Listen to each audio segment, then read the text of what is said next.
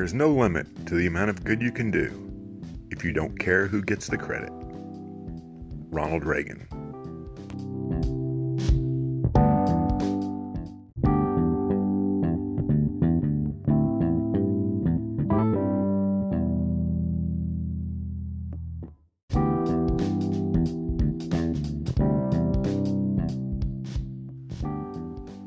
Welcome to the Revisionist History Podcast, where we set the historical record straight, no matter who it might have been.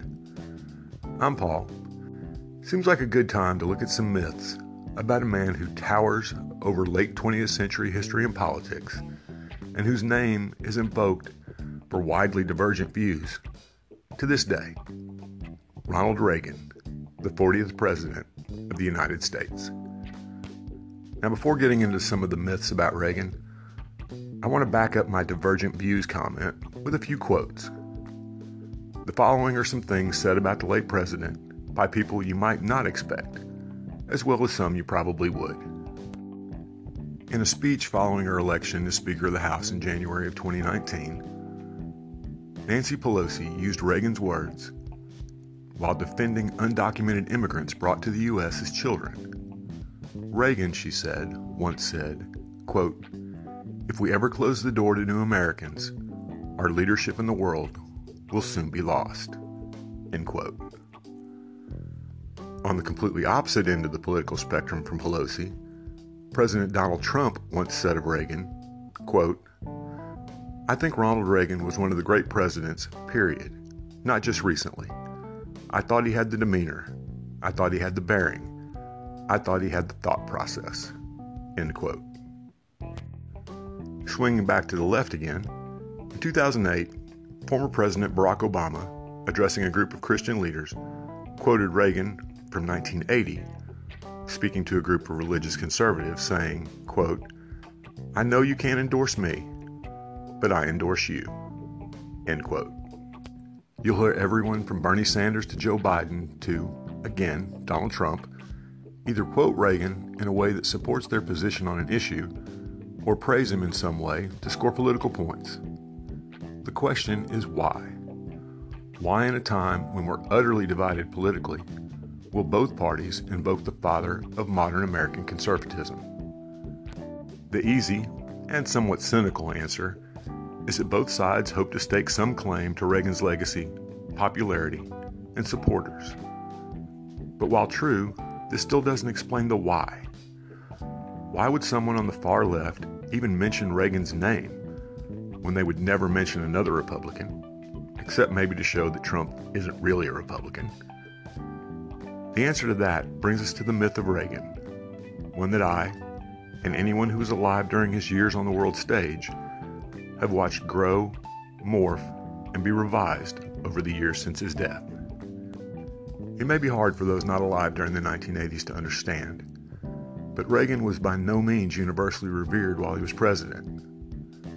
The passage of time has left us with a memory of the highlights, such as his crushing re-election victory over Walter Mondale in 1984, where he won 49 of 50 states and captured the Electoral College with 525 electoral votes to Mondale's 13, the most electoral votes ever won by a presidential candidate.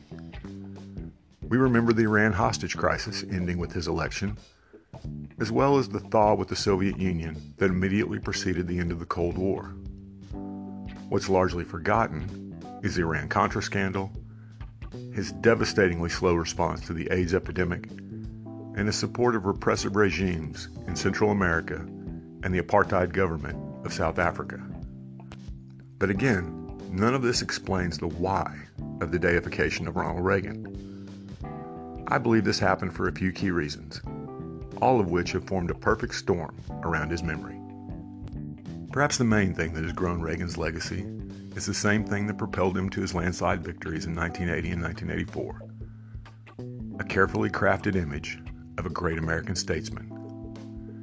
His training as an actor enabled him to project an image of strength and vitality, even as a man in his 70s, that dwarfed both his immediate predecessors, Ford and Carter, and his unfortunate successor, George H.W. Bush.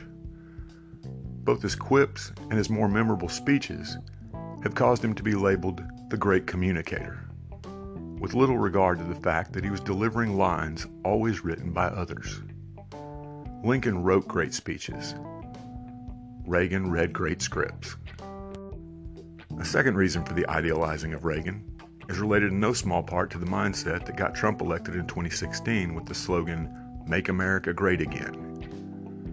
Whether consciously or unconsciously, we all idealize the past, thinking things were so much better back then than they are now.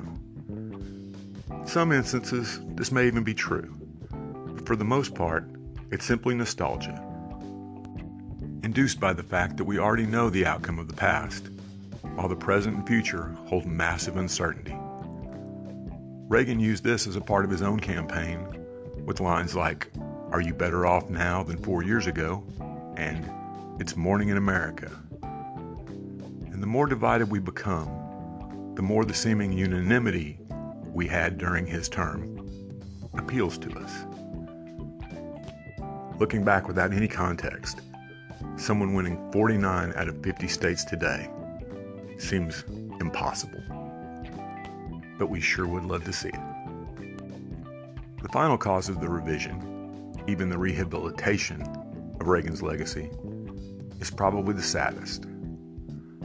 Watching a once vibrant man descend into the ravages of Alzheimer's at a time when we were just really learning about the disease made even his staunchest critics face their own mortality, as we had not as a nation since John F. Kennedy's assassination 40 years earlier. It's no coincidence that shortly after Reagan left office, his popularity was even below that of Jimmy Carter. Yet after his 1994 disclosure that he had Alzheimer's, his popularity skyrocketed and has only grown greater over time. I had intended, as I said earlier, to go through some of the individual myths about Ronald Reagan, as I have with other leaders and historical figures in past episodes. However, I don't think that's really necessary, at least not in this episode. Fittingly, it's not the myths about Reagan that matter as much as the myth of Reagan. And even as one vehemently opposed to historical revisionism, I wonder if this isn't one myth we need, especially today. People need heroes. People need to believe that there's someone that can bring us all together. And Ronald Reagan has become one since his death that maybe in a time of anti-heroes, we need. I'd love to hear your thoughts, so leave a comment. We'll see you next time.